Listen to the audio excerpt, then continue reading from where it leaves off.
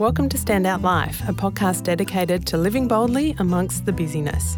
My name's Ali Hill, and as a psychologist, I love asking people questions. And I thought, what better way to do this than to get the people I admire into a studio to share their stories.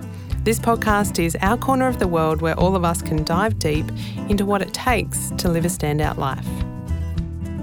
Today's conversation is one with a difference. When I asked today's guest for her bio, she came back to me and said that everything that she had identified with before has now changed, and really that she's just a person who has done a hike. But not just any hike. Kirsten Stollard spent 155 days walking the Pacific Crest Trail from the Mexico border to the Canadian border, covering just a mere 4,270 kilometres of terrain, including 42 days across the desert to the final days walking through snow and freezing conditions. Well, you may ask why, and I did. Kirsten had realised that her life needed to change, and as an extrovert, wanted to learn what it was like to be on her own. She left her job, a 6-year relationship, and found the PCT calling her. This conversation is extraordinary. I had the chance to follow Kirsten's trail on Instagram while she was walking it, and I wanted to sit down and unpack with her the paradox of completing a pilgrimage like this. We talked about the little details like what you eat, to the big details, the lessons that you learn along the way, including the challenge of asking and receiving help. So if you've ever had the yearning to put quiet to the noise, to don a backpack and step away from life, then this conversation is an adventure worth hearing. Join us in stepping into the lessons from the trail with Kirsten Stollard. Kirsten, welcome to the studio. Thank you so much for having me. There's a ton that I want to talk about with your story, but what hit me was yesterday you sent me back an email. We were talking a little bit about the podcast coming up and some of the topics that we might talk about, and I asked you a fairly standard question that I ask most guests for a bio, but your response was beautiful and perfect, and I think a really lovely opening to your story, because you came back and you said, the things that I was before, it's really hard to identify with those. So I'm just a girl who's done a hike. What was that like to sit down and write that? It was difficult. As I said to you, I didn't really know. It kind of made me stop and think, like, who am I now? I think in the past when I've had to sort of identify myself, it's always been in respect to my work, in marketing and various other things that I've undertaken. And now I'm not working in marketing right now. I'm facing a brand new leaf in life, I guess. And yeah, it was just weird. I'm just feel like an average person that just finished doing something that most people say is probably not that average. So, yeah, it was strange. And probably strange to think about the identity or the labels that we give to identity, and that actually underneath it, and you even said just before that we're just human. Yeah. And it comes back to that. Was that absolutely a bit of a revelation for you? Yeah, a little bit. I keep saying to everyone, like, I'm just regular. I'm just average. Like I don't know. People, you get a lot of mixed responses since I've been back, sort of people who are just like totally amazed at what you're doing and that kind of thing. And you're like, I guess it was amazing, but it's also, I'm just a normal person. I feel very average still. I'm like, yeah, I did a really cool thing, but so have lots of people. And yeah, it's sort of, it made me sort of reconsider. Yeah, definitely yesterday made me reconsider how I identify myself and the sort of labels that I used to use that don't really seem to matter anymore. Yeah. So the thing that you have done is that you've walked the PCT, which is the Pacific Crest Trail from Mexico to Canada. Yes. We were talking a little bit about numbers before, so it's 4,270 kilometres, or in miles, 2,652 miles. Yes. Which you did for 155 days. And I had the great fortune of being able to watch some of that on Instagram and was just completely inspired, in awe. There was a part of me that just wanted to get a backpack and just find a trail somewhere. But I want to take you back before the decision to go and do that. What led up to you, I guess, starting the PCT? Yeah, that's something that I've been getting asked a lot. A lot of people are like, why? Why do you want to do that? I was just at a sort of a strange point in my life. I had woken up one day and realised that I needed a lot of change in my life. I had been freelancing for the last 3 years and had realised that I just was a bit sick and tired of that. I love to talk and I love to be around people. So sitting at home working on my own is like a luxury that I'm so grateful that I've been able to have and sustain for myself. But also I was just like, I need to get out. I need to see some people. I need to see some things. I chose to walk away from a beautiful 6-year relationship with a really wonderful man. But just, recognise that probably I hadn't, as an adult woman, really put much effort into doing things for myself. And I also realised once I ended that relationship that I was pretty terrible at being alone. And I was like, I'm never going to learn that if I just keep sitting around the Gold Coast and doing what I'm doing right now. So I thought, what better way to learn how to be alone than to put myself in the middle of the wild and go walking for 5 months. So that's basically the lead up to it. I had heard about the trail before, and then I knew some friends that were planning on doing it this year. And I just thought one day I could do that. And then all of a sudden, I didn't even really get a chance to comprehend. I found myself planning it before I'd even decided whether or not I was actually going to do it. It's like the momentum, I couldn't stop it. I was just like, all of a sudden I had a permit and a backpack and was buying things that I needed to take out there. And it just started all coming together. And all of a sudden I was walking everywhere with a backpack on, filled with lentils and chickpeas and tins and stuff like that, just to weigh it down. And that's how it all began, really. Yeah. Fascinating. When you talk about, I guess, waking up on a particular day, had you seen, and that even that revelation of, I'm not very good being on my own, what did you notice? Where did that come from? I have no idea. It truly was just waking up one day and being like, I just have so much that I need to work on, really. And I think I'm lucky that I realised that, because I think a lot of people probably don't get the headspace to do that, to have those sort of thoughts and revelations, and or if they do, they don't necessarily act upon it. And I just sort of realised that it's just way too important to me to sort of explore those things. I think as someone that identifies as being quite extroverted, it's hard to sort of be like, okay, obviously I'm always going to prefer being around other people and sort of drawing, energy and that kind of thing from being in group situations. But I just was like, it's okay to prefer that, but I need to work on the other side of that, which is being comfortable on my own and seeing what I can do on my own and putting myself first. I just wanted to do something that was totally selfish. And I think that the word selfish is often kind of viewed with sort of a negative light, but I think that I sort of came to a point where I was like, no one's going to look after me the way that I can look after myself. And the only way to sort of honour that is to really explore some time alone and see what I can get out there and do. How did that conversation go with your family? It happened the day that the idea came into my head. I went to a family birthday party and I sat down next to my mum and I was like, Mum, I think next year I have to go and walk from Mexico to Canada. She was like, okay, have a great time. And kind of was just like, I don't think that she fully believed that it was something maybe that I was serious about. You might or that get I'd a cab actually between do. A few spots. Or yeah, fully. And I mentioned it to a few people that night and was like, yeah, I think it'd be really great. And I think it was a little bit confusing for them at first. But then when I actually started to plan it and started to do things like apply for permits and book flights and get all the gear together, it was like, oh shit, she's actually going to go and do this.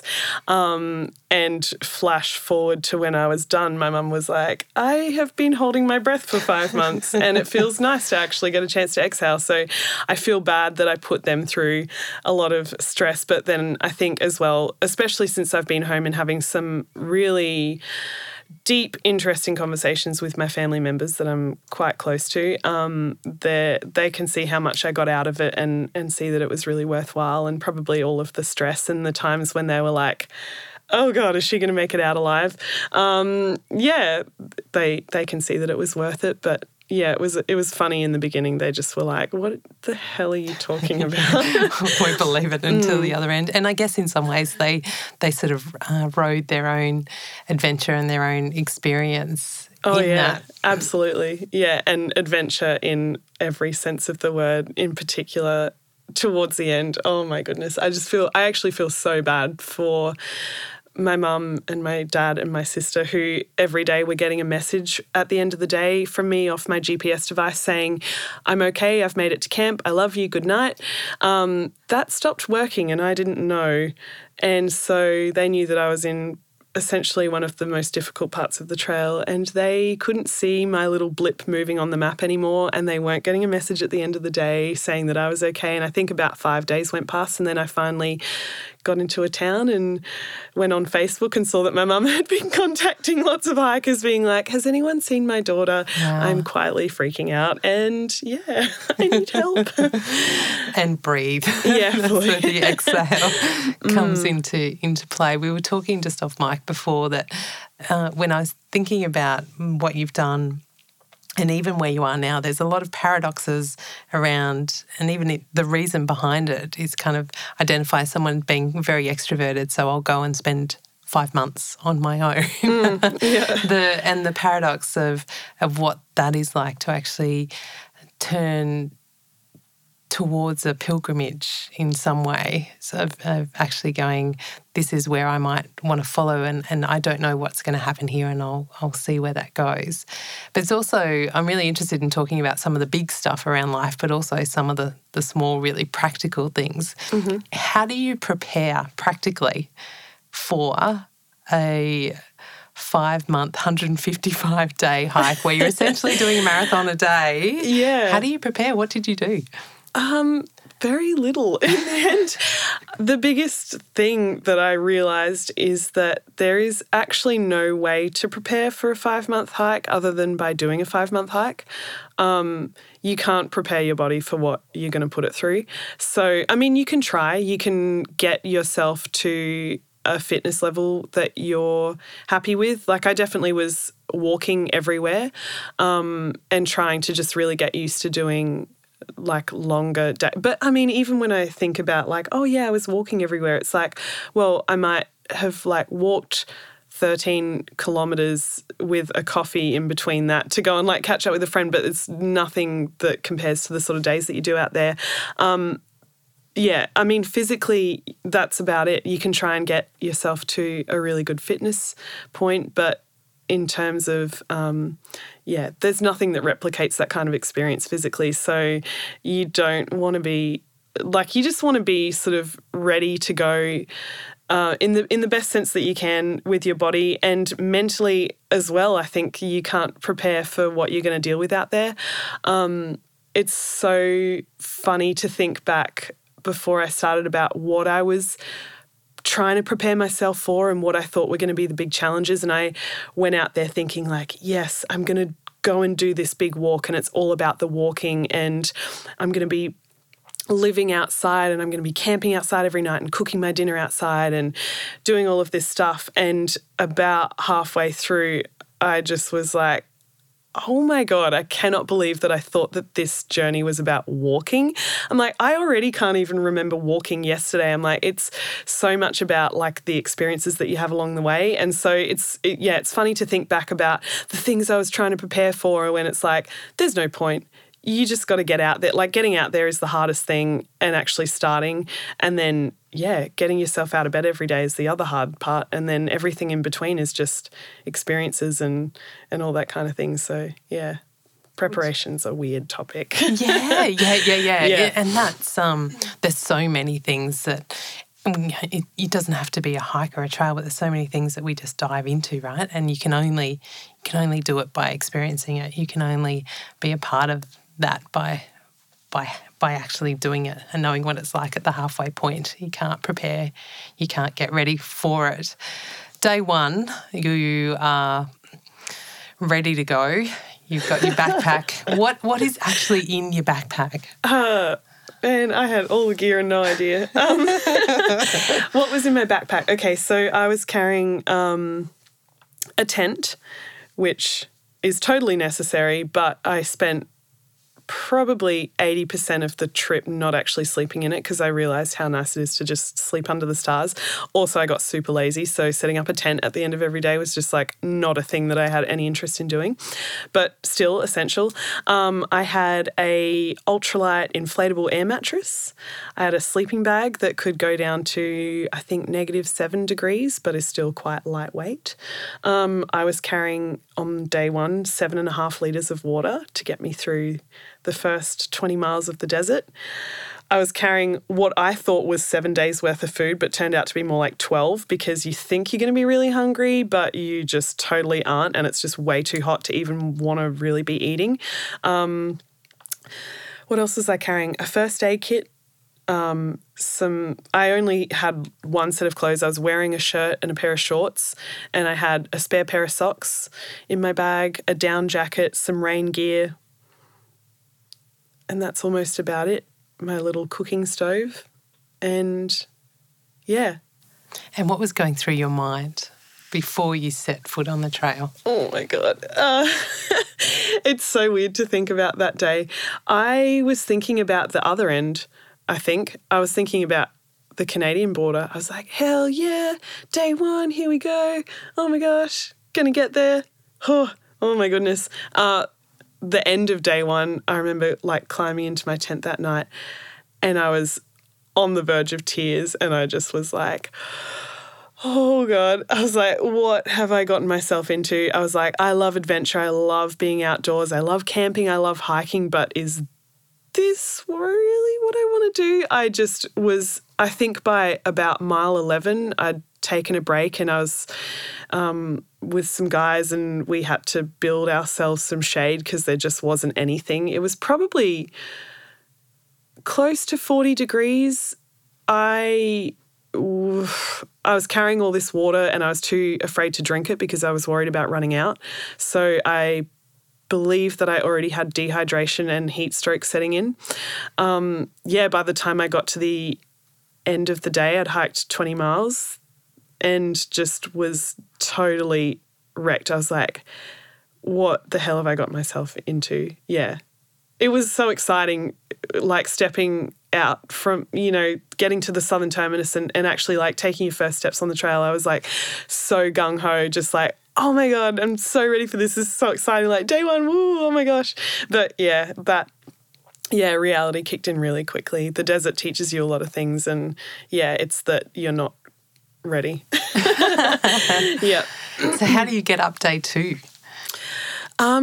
Well, I was like, basically it's too embarrassing to quit here, and also really inconvenient spot. I'm like, I'm 20 miles from the last road. I'm like, it'd be more sensible to walk forward than backwards. Got out of bed and I actually had like that the night before I'd kind of said to myself, okay, you've got 7 days worth of food in your bag and you mailed yourself 5 days worth of food to the first town that you're going to get to. I was like, so that's 12 days worth of food that you've planned for. You at least have to hike 12 days so that you don't put all of that to waste. I was like, okay, when we've run out of food, let's reevaluate and see if this is still something that you want to do. And I was like, because 12 days of hiking is still like so bloody impressive. Like if someone had said to me at home like a year ago or something, I went on a 12-day hike, I'd be like, what? You hiked for 12 days? That is so amazing. So in my head, I was kind of like, whatever you achieve out here is fine. By the end of the first week, I was like, I'm getting to Canada. Like I had just totally changed. Yeah. And then I think like they say generally like it takes 21 days to form a habit and I can like say definitely by like the end of the third week out there, I'd found my legs and I just was like, I'm getting there. The only thing that's going to stop me is injury or extreme weather circumstances that mean that I have to get off trail. But I was like, by that point, I already knew. I was like, I'm not giving up. Like, I've pushed through what's probably going to be like the hardest few days, those first few days in the beginning. And yeah, if I can do that, I can probably get myself the whole way. I love that concept of almost setting yourself a contract. It's like, right, we can do totally. 12. We'll do that. Exactly. We'll just run at that. Yeah. What changed after that first week for you to go, no, I'm going to Canada? Honestly, just getting used to it. You so quickly, your mental fortitude starts to develop. And I think you just realise you kind of have this, I talk a lot with people about having this like bar of this like level of what you think that you can tolerate. And so I think day one, I was just like, holy moly, like that's the probably getting close to what I can tolerate. Like I was not feeling great. I was like, even down to like, you know, you kind of have a bit of, you know, through research and that kind of thing and preparing for it before you actually set out, you know that in desert conditions you need to be intaking a certain amount of water and you need to be making sure that you're peeing a certain amount of times every day and looking at the colour of your pee and that kind of thing. And I was like, I could tell at the end of the first day, I was like, I already know that I'm not well. I'm like, I haven't peed enough today and it is not a good colour. And so, yeah, you just kind of, end of day one, I was like, okay, this is like pretty close to what I would call like one of the worst days, like, ugh, gross, not having fun out here yet. And but that bar kind of keeps getting pushed up. You kind of wake up the next morning and you're like, hey, I made it through one of the worst days and one of the hardest days and I pushed through. And so like, okay, well, I'll keep going and see what else I can do. And you just constantly, as time goes on, you just get more comfortable with being uncomfortable. And you, in terms of actually like physically hiking, you just start to learn more about your body and what you can achieve and where to push and what to do and that kind of thing. Like day 2, I had gnarly blisters and the shoes that I were in were already too small. On day 3, I had to buy new shoes. And so, yeah, I think by the end of that first week, I'd already been through so much in terms of like mentally, physically challenged. I was just like, I've got the blisters. I've rolled my ankle. I've done a 30-mile stretch of no water. I've done some night hiking. I've slept during the day. I've seen rattlesnakes and swarms of bees and done days where there's just zero shade. And I was like, okay, I think that like I've been through some stuff already and and also you just kind of start to get excited. You're like, every day is different out there and you kind of, you go through these really hard days and you're just like, oh God, like, oh, is it going to be like this forever? But you kind of excited to see what's next. So I think that curiosity was a big driver for me as well. Every day I'd wake up and I'd be like, I wonder what I'm going to see today. And just, I wonder who I'm going to meet. I wonder what's going to happen. You just have the most unexpected experiences all the time out there and it's just like, what's going to happen? Yeah. You can't plan for that. That's life fully. Just showing up, isn't it? Can you describe a bit of the terrain? Because you're going from Mexico to Canada, so you are going through, as you say, desert. Yeah. You've got a sleeping bag that will get you down to -7 degrees kind of temperatures. So how did the terrain change? It changes a lot. So in the beginning, the trail is sort of divided up into 5 sections, so they say. You've got the Southern California desert, then you've got the Sierra Mountains, Northern California, Oregon and Washington. So that's sort of the 5 sections and they really sort of dictate what to expect terrain-wise. So the desert, you spend a lot of the time in the high desert. So you're in sort of a lot of like exposed mountainous desert in Southern California. You go through the Mojave Desert. Just a lot of dirt, rocks, not a lot of shade. Towards the end, you start to go through some Joshua trees and that kind of thing. Lots of exposed ridge lines on top of mountains, which is just incredible. But with that comes a lot of wind. And at nighttime, the temperature really does drop. Some of the coldest nights that I remember were in the desert, which was, it's almost a nice relief because you have these super, super hot days, but then at nighttime you know that it's going to really cool down and you're going to have a bit of, comfort for a change. Oh, comfort. Okay, no, that's a lie. There's no scrap the word comfort. It's never comfortable. It's going to be slightly cooler. Yeah, but and then so you get to the end of the desert, and the end of the desert's a funny sort of experience because it's really just pushes you right till the end. I think the second last day you've got 40 miles of no reliable water source. So to put that into perspective, it's roughly 2 days worth of hiking where you need to have loaded up on water and really be monitoring how much you're intaking and making sure that you can push through.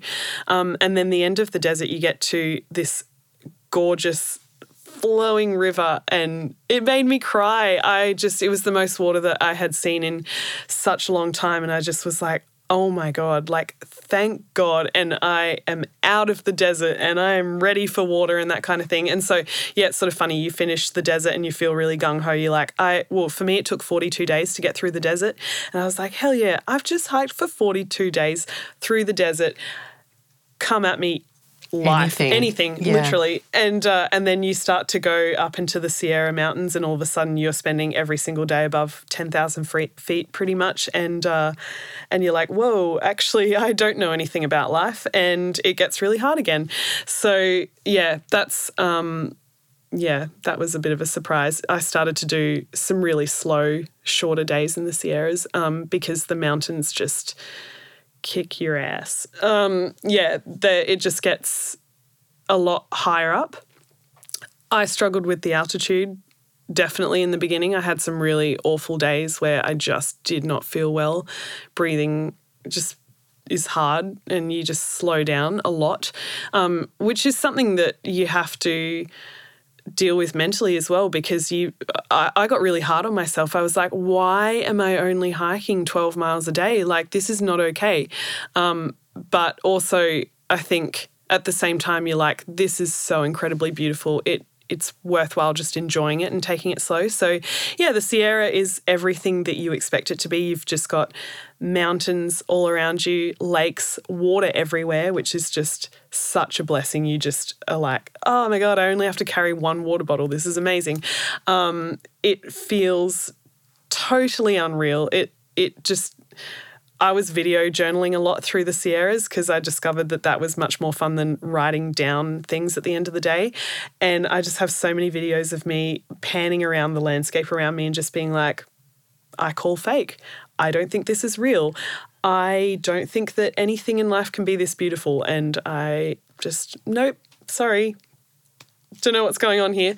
And then after you get out of the Sierra Mountains, you're in Northern California, which is a bit of a depressing time for a lot of people, to be honest. And then, that in itself creates a whole lot of problems because you're like, why am I depressed? I should be so grateful to be out here. But it's hard. You come out of the most incredibly beautiful place in the mountains and you start just going through, it's almost like the desert again. It gets really hot. It's hot at nighttime as well.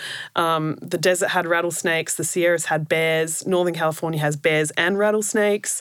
There's just stuff trying to kill you everywhere. Right. Going, I just want to walk. Yeah, and for me as well, and I think for a lot of hikers every year on the PCT, Northern California is smoky. There was a lot of fires and so you just get beat down. I think you start to pick up your pace again because you realise that you need to push on and get to Canada. You've just been dawdling through the mountains for a few weeks and it's time to really kick it up again. So, yeah, Northern California, I wish that I could say nicer things about it, but for me it was a bit miserable sometimes and I was struggling with trying to push myself harder, pick up my miles and also trying to just tell myself stop being miserable, be grateful that you're out here, you should be trying to enjoy it. But when you wake up in the morning covered in ash from a fire and you're just like, what is this doing to my lungs? It's a bit difficult. I can imagine that. And when you talk about your mood and mental state is so affected by your environment.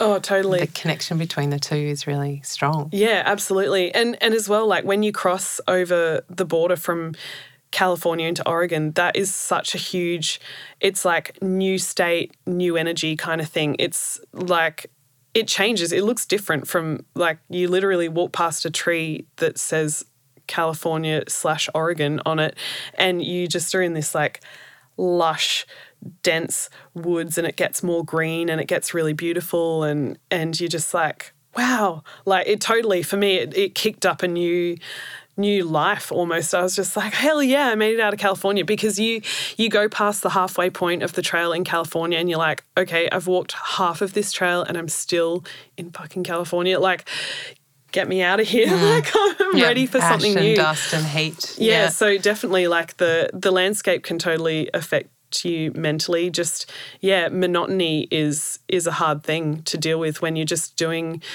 25 to 35 miles a day and it looks the same every single day. You're just like, what the hell am I doing? Like, why am I doing this? Yeah, I started to get really like, ugh.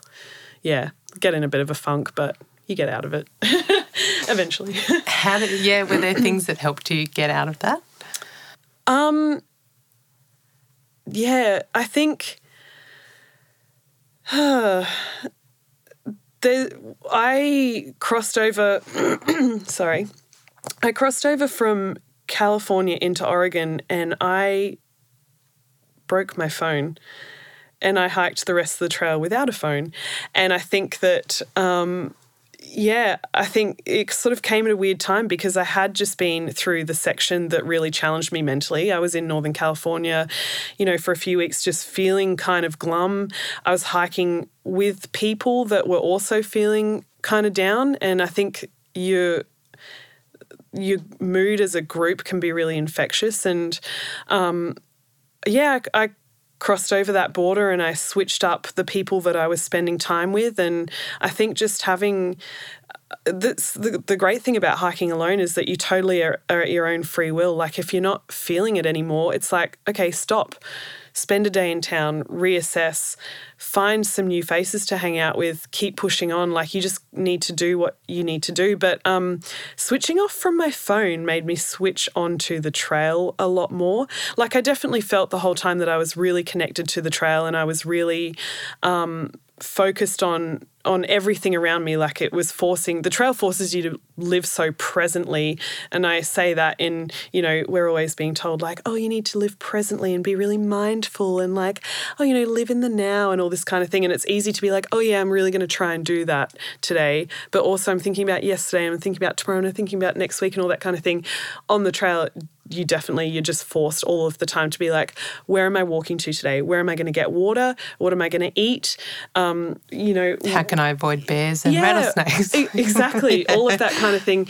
So when I broke my phone and I started hiking totally disconnected from home and from, not that there's a lot of like phone service out there, but you do run into what I would call internet cafes where you'd see a bunch of hikers like sitting on top of a mountain on their phones eating a snack and you can check in with what's going back home. But yeah, I think I switched into a new sort of mental state when that happened, and I just was really aware of everything that was going on in my brain because I couldn't listen to music and I couldn't listen to podcasts and all that kind of thing. I totally just would get up and I'd start walking and I'd walk for 12 hours of the day with absolutely nothing. And so was that almost a paradox in its own? Was that kind of almost a debate in your head? Did you miss it? As well as having this newfound silence and I guess the freedom that came with it. Totally a paradox. I did miss it at first and I just was like, I would beg other people to like, if I was hiking nearby someone else, I'd be like, can you unplug your earphones and can we both listen to your music? Because, I would, it's funny sometimes like I would be surprised at, just my brain. Sometimes I would be so deep in thought and I'd be going through so many things in my head and having some really like incredible revelations about life and self. And then other times I'd be walking along and I'd have one line from a song stuck in my head that would just repeat over and over all day. And I'm talking like Happy Birthday. I'd be walking along with Happy Birthday stuck in my head. I'd be like, seriously, brain, this is all we can come up with. So yeah, I did miss having it at first, and then and I definitely missed being able to obviously like take photos and videos and that kind of thing of recording everything. But then I definitely began to realize that I think like it was actually a blessing in disguise having been forced to switch off from that, because I realised that so often I was gratifying all of the experiences I was having out there by sharing them. And I'm not necessarily talking on social media, like it wasn't always that I was sharing with everyone and, whatever. But even if it was just, messaging my mum and my sister and that kind of thing, being like, guys, I've just had the most incredible day. Look at all this stuff that I've seen. And this was totally unexpected. And then this happened and this happened. I had some of the best days of my life, and I was the only one that got to experience them. I didn't have any way of sharing that with anyone. I just would stop, breathe it all in, try and capture as much that I could to sort of retain for myself. And I'd keep moving on and be like, just this big smile on my face, like, how good's that? Like, just, yeah. So, yeah, it was hard, definitely, without having that, but also I needed it. And I think probably it happened for a reason, because I did need it, yeah. It's another experience of that really being with yourself, really learning to be alone, if that was part of the... Absolutely, yeah. The intention of it. I actually got goosebumps when you were talking about like just having these moments that are great, and you can just be there. That's presence. And it doesn't have to be anything, and it might be also a crap moment very closely aligned with an amazing one. Yeah, absolutely. But they can come together. Yeah. You've talked a little bit about walking with other hikers. How did that experience go? Because obviously you were a solo walker. There are other people on the trail. People, I imagine, are just doing sections of the trail, and then others doing the whole lot. Yeah.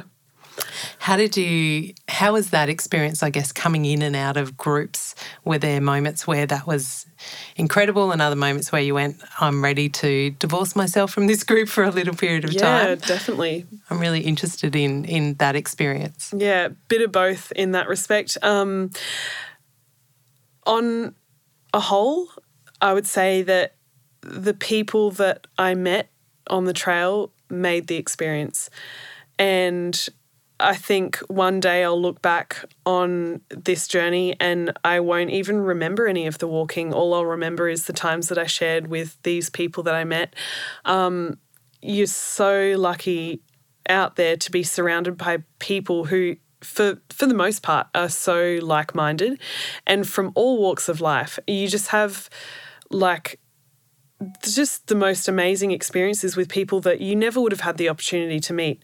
People from Israel, people from all over Europe, people from Asia and America and all these different places. And I just feel so lucky that I got to meet some of these people who maybe I'll never see again, but maybe I will. And that's the beauty of it. You don't ever know, but you share some of the most incredible days of your life with these people, and you share some of the hardest. And I think, yeah, you just get a bit of everything with people. And so, yeah, there were definitely times where I was absolutely loving being part of a group. I mean, during the day, I would be walking alone. It was very rare that I'd be like walking heel to heel, with someone else. That would happen occasionally, and that's where some of the best conversations happen. But for the most part, walking alone and then meeting up with your group for breaks and camping and staying in towns and that kind of thing. And then, yeah, I guess, again, the benefit of being on your own is that if you get to a point where you're not really feeling the dynamic of the group anymore, you totally have the option to break off at any point. You can slow down, you can speed up, you can get to a town and stay an extra day. Yeah, fortunately that didn't happen too much, but definitely towards the end of the trail when, as you said, like some people are just out there to hike sections, or by the end of it as well, you start to experience like a lot of people have given up. I shouldn't say given up. They've come to the end of their journey, which I think is a really important way to look at it, because I think knowing when you've come to the end, if it's before the Canadian border, that's a huge thing to... I'm getting off topic here, but that is like such a huge thing to realise, and know that you might be less than 100 miles away from the end and being like, you know what, this is it for me, and I've come as far as I need to go, and I've come as far as I feel safe. and I'm going to call it and I'm going to leave it here. And so towards the end, you really start to notice that there's not that many people out there anymore, particularly for me because I was finishing kind of late in the season. There were still plenty of people after me, but I definitely started to see the weather that people talk about in Washington that you want to try and avoid.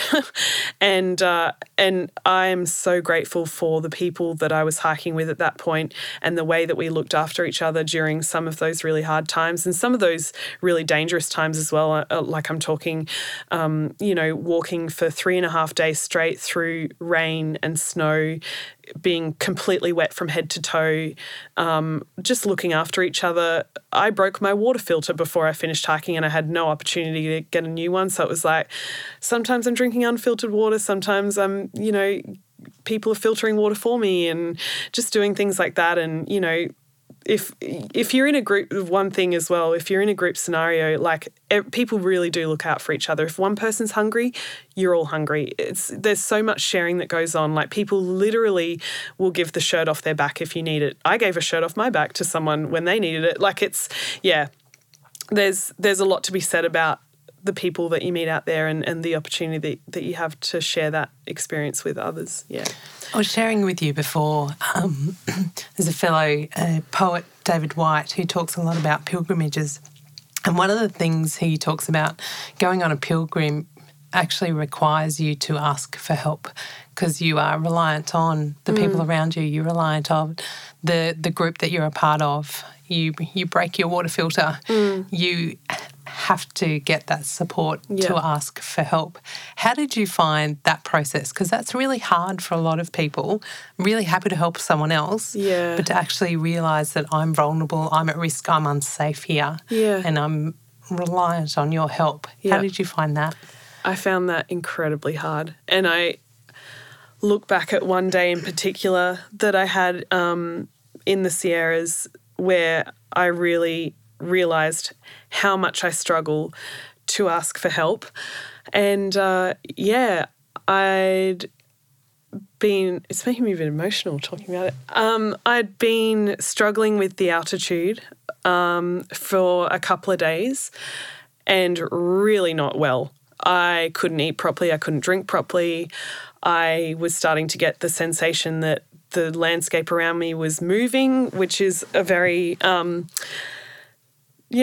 bit of a dangerous indication sign. that something's not right. Oh man, I was in probably the most beautiful place that I'd ever been in my whole life, and I was struggling to enjoy it because basically every mile I had to lie down. I just had to be horizontal. I could not stand being upright. It made me feel so nauseous and disgusting. And I'd been hiking for a little while with a beautiful group of people, and we had a lot of fun together. They were the fun group that I hiked with.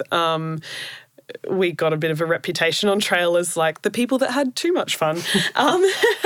And it was a real like awakening for me. I was sitting on a rock, like hugging my drink bottle, backpack on the ground next to me, just totally didn't know what to do with myself. I was feeling so disgusting. And one of the guys that I was hiking with found me like that. He said that he'd been behind me enjoying himself slowly coming down this mountain pass, like having a good time, swimming in lakes and all that kind of thing. And he kind of had a sensation that he needed to push on. He kind of left the rest of the group and said, I'm going to keep walking.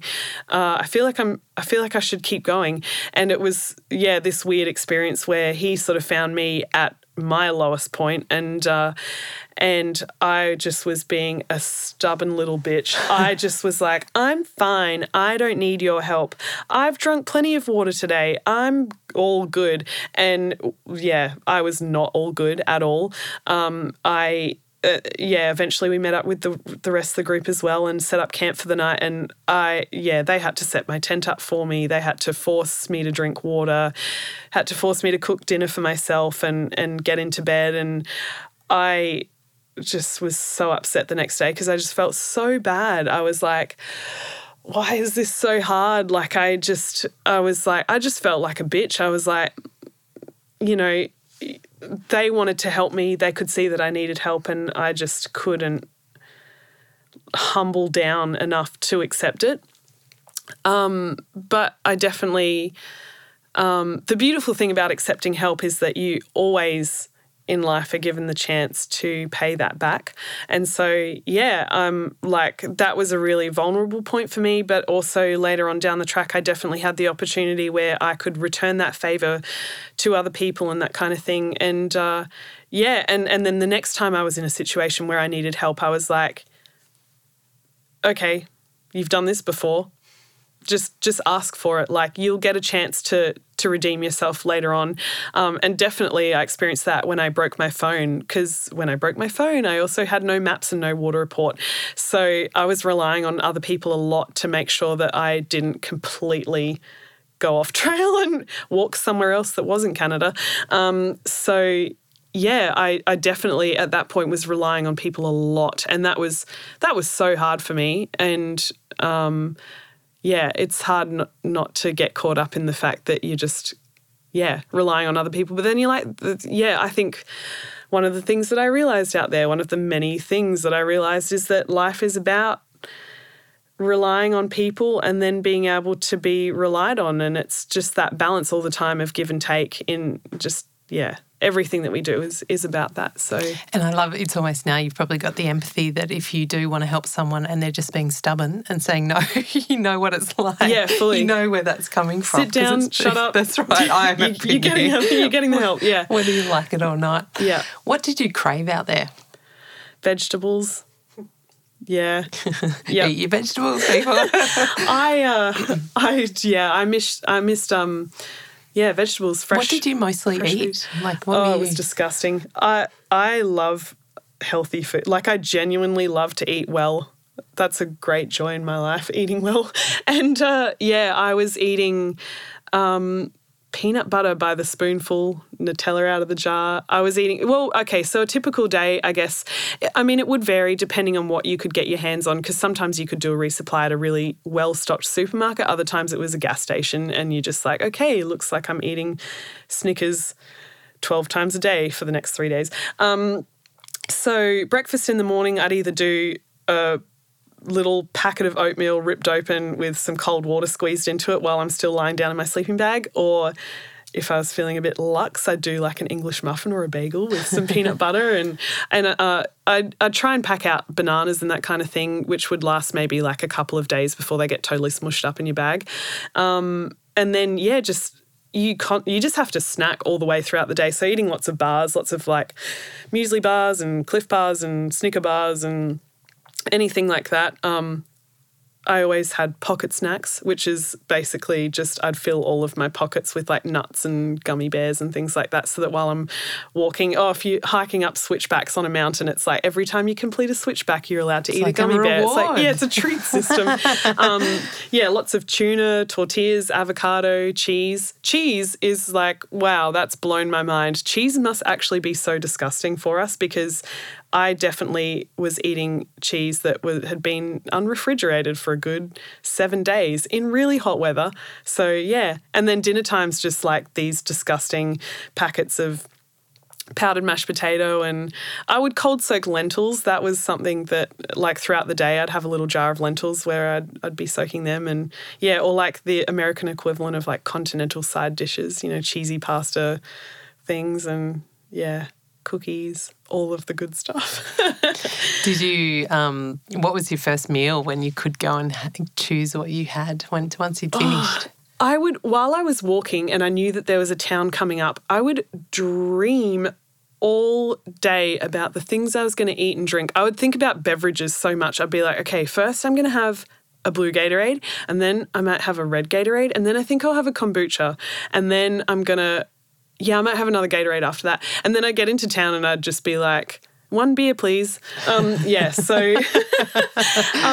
You'd think so much about food and what you wanted to eat when you got to town next, because you truly would like be craving something. But the, I guess, hard thing is that a lot of the times the little towns that you're hitchhiking into or that you pass through are very, very minimal. So it might be that there's just a convenience store that has a little grill attached to it, and so your option is a burger or pancakes or an omelette. It's like, okay, well, I'm not going to get that big plate of broccoli that I was dreaming of. So I'd just take what I could get. And yeah, you just really trying to push calories into your body and yeah, eat as much as you can. It's fun actually to eat that much without feeling guilty. Yeah. But yeah, I never really got to eat the foods I was craving until I got back to Australia and could, be at home and cook for myself again, which was so nice. You've described the first day on the trail. Can you talk me through the last day on the trail? What was that like? What was what was going through your mind? The last day on the trail was an 11-mile day for me. So I camped the night before, 11 miles from the Canadian border, in the rain and the snow. And those last 11 miles were not easy. They were, it was freezing cold. I was wet. I just remember shivering all day.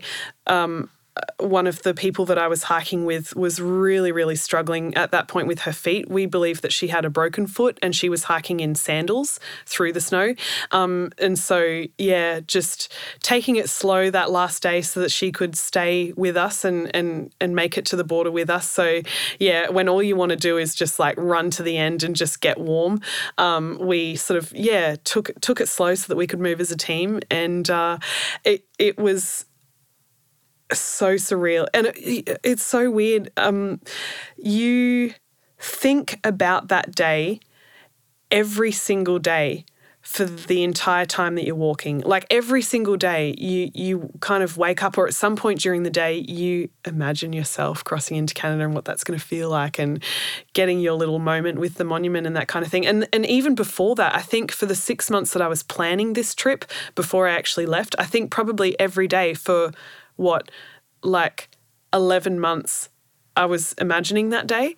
And I've never experienced that before. Like, I don't know if there are other times in your life where you spend 11 months every single day imagining a particular day. Maybe people are like that when they're like engaged and they're imagining their wedding day or something like that. But I've never dealt with anything like that. So that last day, it was a very big mixture of being so ready to be done because of the awful weather and conditions that I'd been through for the last couple of weeks. But then just being so overwhelmed with like, I don't ever want this to end. Can I get there and turn around and go backwards? You're going through so much. I had no idea what my life was going to look like after I came off the trail. And so you kind of you're running towards that monument, but you're also like, so scared and just being like, what does this mean? Like when I finish, I have to go and like figure out how to be a human in society again. And I don't know if I'm ready for that. So it's totally mixed emotions. I was really ready to be done. I think a good word to describe it is relief. I was relieved to be finished. I was relieved that I'd accomplished it. I was relieved that we were all safe and alive and done. And I think you're just overwhelmed with this big wash of emotion, but mostly relief. And it is huge when you say it's all consuming for 11 months. It is this one day. Again, this David White, he has a phrase where he talks about the closer you get to a destination, the destination changes. So when it's far away, you can see it for what it is, but when it's right there, when it's 11 miles away, when it's 3 miles away, all of a sudden it becomes something different.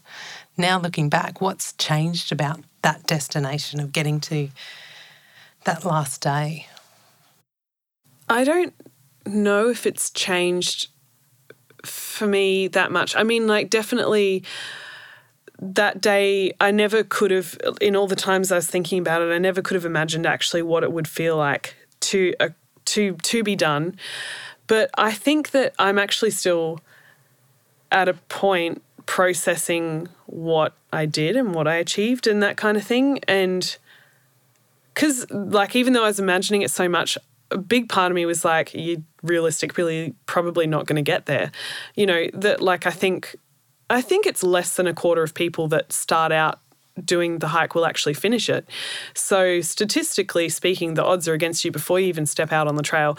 And so yeah, I never could have imagined what it was like. And then getting there was just this total like, holy shit, what have I just done? And then just being totally elated and sad at the same time and that kind of thing. And so now even when I think about that day, I'm still just like, what even was that? Like it just is, it feels like a dream. I still am comprehending it all still. And I've been, that was the 8th of October that I crossed over the border, and I still am just like, what was that? What was that day? Did I dream that? I don't know if that actually existed. Yeah. Because the grass is still green the next day, right? Like the sky is still blue. It's like the world has fundamentally shifted, and yet it is a massive achievement to get to the end of, especially when you start to look at some of those statistics. I want to dive into a little bit of re-entry, and I know you're kind of still processing and looking at that. And probably got 2 questions for you. What are the small things that you learnt on the trail that you want to maintain, that you want to keep?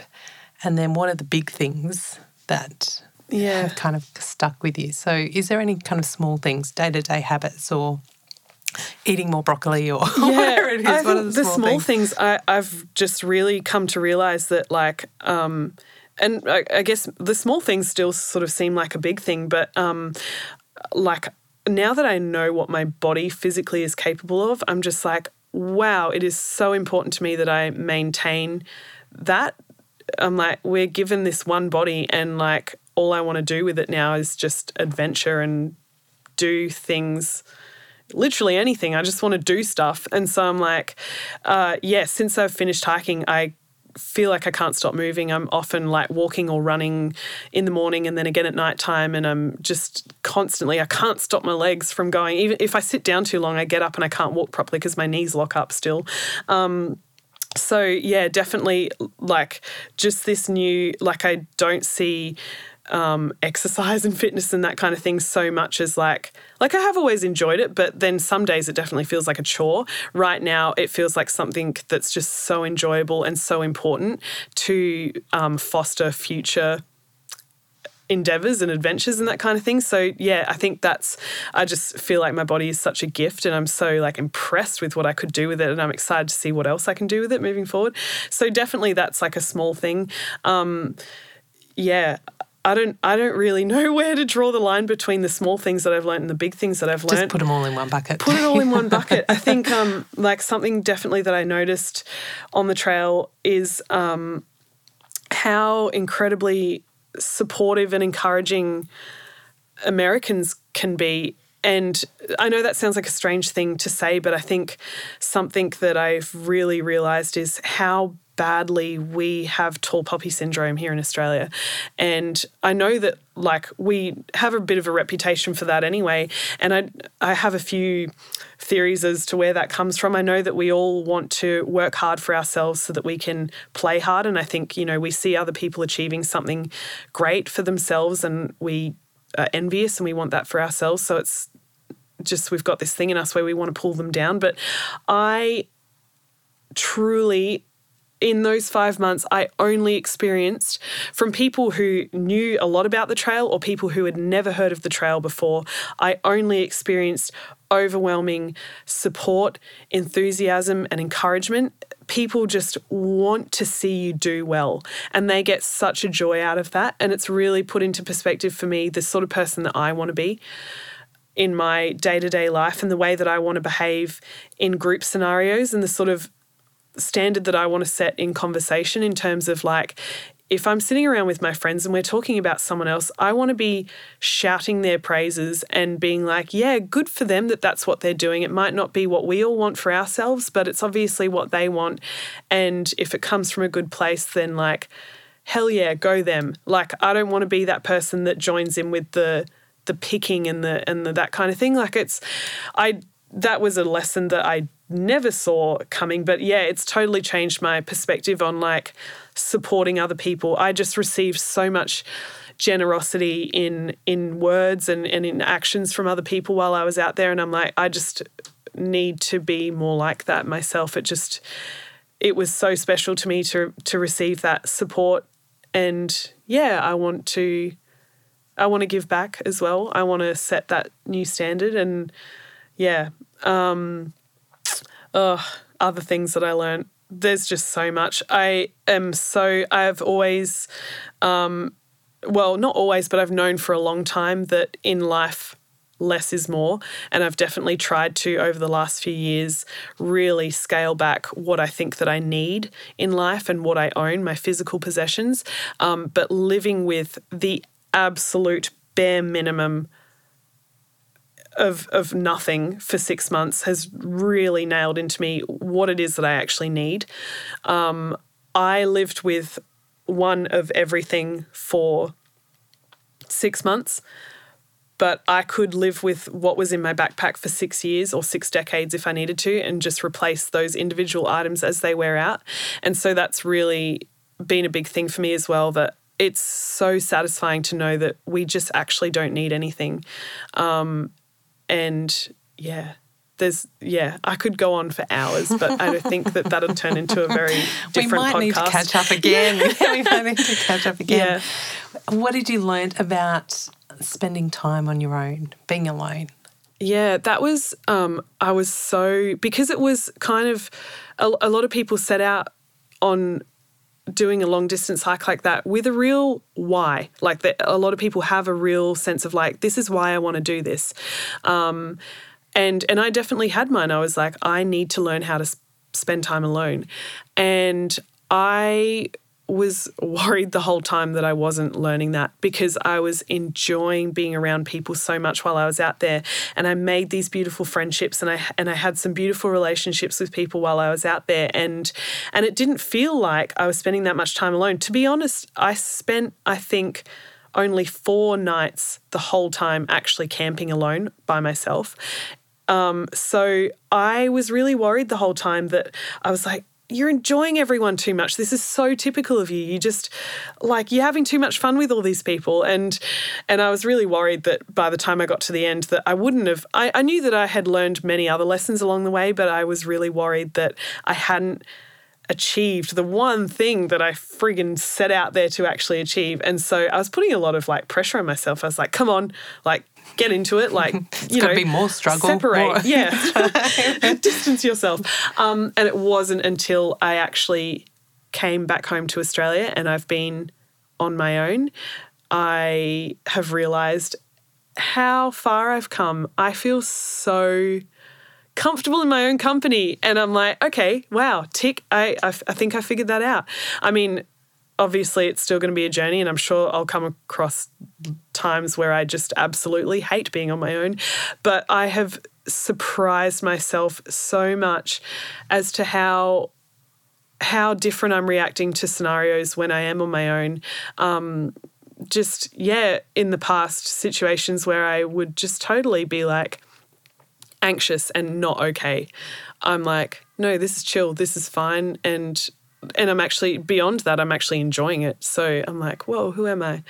Like, I don't want to hang out with you right now. No, that's cool. It's just totally weird. It's like, I feel like I almost don't even recognize myself before the trail. I'm just like, how was I so incapable? Like, yeah, to realize, to look back at how I was in the probably like 6 to 12 months before I went hiking to see where I'm at now. I'm just like, whoa, good for you, man. Like, yeah, I've come a long way. That's progress. That's huge. That's huge. And we were saying, even before we jumped on mic, that it's almost like, I feel like it's almost like an innate human yearning just at times to just put a stop to the noise, put a stop to the pressures, stop to the expectations, whether it's with a backpack or wherever. It doesn't have to be a hiking trail, but just something where you can just go, I'm just going to be responsible for no one, just other than myself. And at some point, and there might be people listening that go, hell no, that's the last thing I want to do. But I do think at some point in our own development there is this yearning to go, could I be comfortable with me? Where would my brain go? Where would the thoughts go? What would turn up, and how would I face that? And would that kind of be okay? Yeah. So I think I think for me, you know, hearing your story, I think there's something really encouraging It doesn't have to be 6 months if you've got 6 months to it, but it might just be 6 weeks. It might be 6 days. It might be 3 days going for a hike. Yeah. That could be really powerful as you kind of tune into it. Do you have an inkling of what's next? Because I have a feeling that there's probably a what's next. Yeah. It's given me I've always been like a very happy person, and I always have felt like I've made choices in my life that, you know, put fun first. Like I have always done that, but I kind of have this sense now of like a new level of what fun and experience can be like. And I think that I'm almost in a way a little bit cursed now that like life is going to be a chase. I've discovered this new feeling of adventure and truly what amazing things can come from putting yourself out of your comfort zone and putting yourself way out there. And yes, I think that now that chase is going to keep leading me on more trips like this. Also, just I've realised that traveling by foot is like the best way to travel. For me anyway, not for everyone, but this is how I like to see places. And so I definitely have a few other hikes in mind that I'd like to go and check out. I think the struggle now is that like anything less than what I've just done might not feel like enough. Time-wise, that might be difficult in the future, constantly trying to find 6 months to get away. But, I think now that I know that feeling of just totally, it's just this, like, overwhelming, like, buzz in your stomach that's just, like, that feeling like you're about to go over the scary part of the roller coaster. It's like that's the compass now, and wherever that's pointing is, like, what you kind of have to run towards. It's like, it's like this new awareness of like a next level of, I think they call it type 2 fun. It's like the kind of fun that like is scary and exciting at the same time and doesn't appeal to a lot of people. But yeah, I've got a taste for it now, and I'm going to be seeking that out for sure. Have you found since coming back, your tolerance for stuff that's just beige and average, has that, like, are you less tolerant of that? Or like, are you kind of craving, even just in the everyday kind of life of, I don't know, people complaining about the weather or, sort of small things? It's kind of the opposite. My tolerance for that's actually increased. I'm finding it really hard to get fazed by stuff. Since I've been back, I have been at first completely unemployed and just being like, you know what, kind of broke. That was to be expected, but I'm okay with it. And then going into work that I don't love, but it's a means to an end right now, I'm like, you know what? I'm okay with that as well. And I go to work and I hear people complain about the most trivial things, and I'm like, I don't know, it's like this like ultra chill level of mentality where I'm just like, everything that I've run into in life off the trail so far has just been like, it doesn't even reach a point where it can bother me. I think because I've just had to deal with stuff that's just like so extreme, either mentally or physically. I'm just like, nah, like I can't really, things, I'm just more tolerant in general. Yeah. I'm just like, and also just not letting the mundane things get you down, and other people seeing other people get worked up over things that just to me seem so trivial. I'm just like, kind of makes you feel better in yourself that those sort of things aren't bothering you. And like, not that I want to sound in any way like I,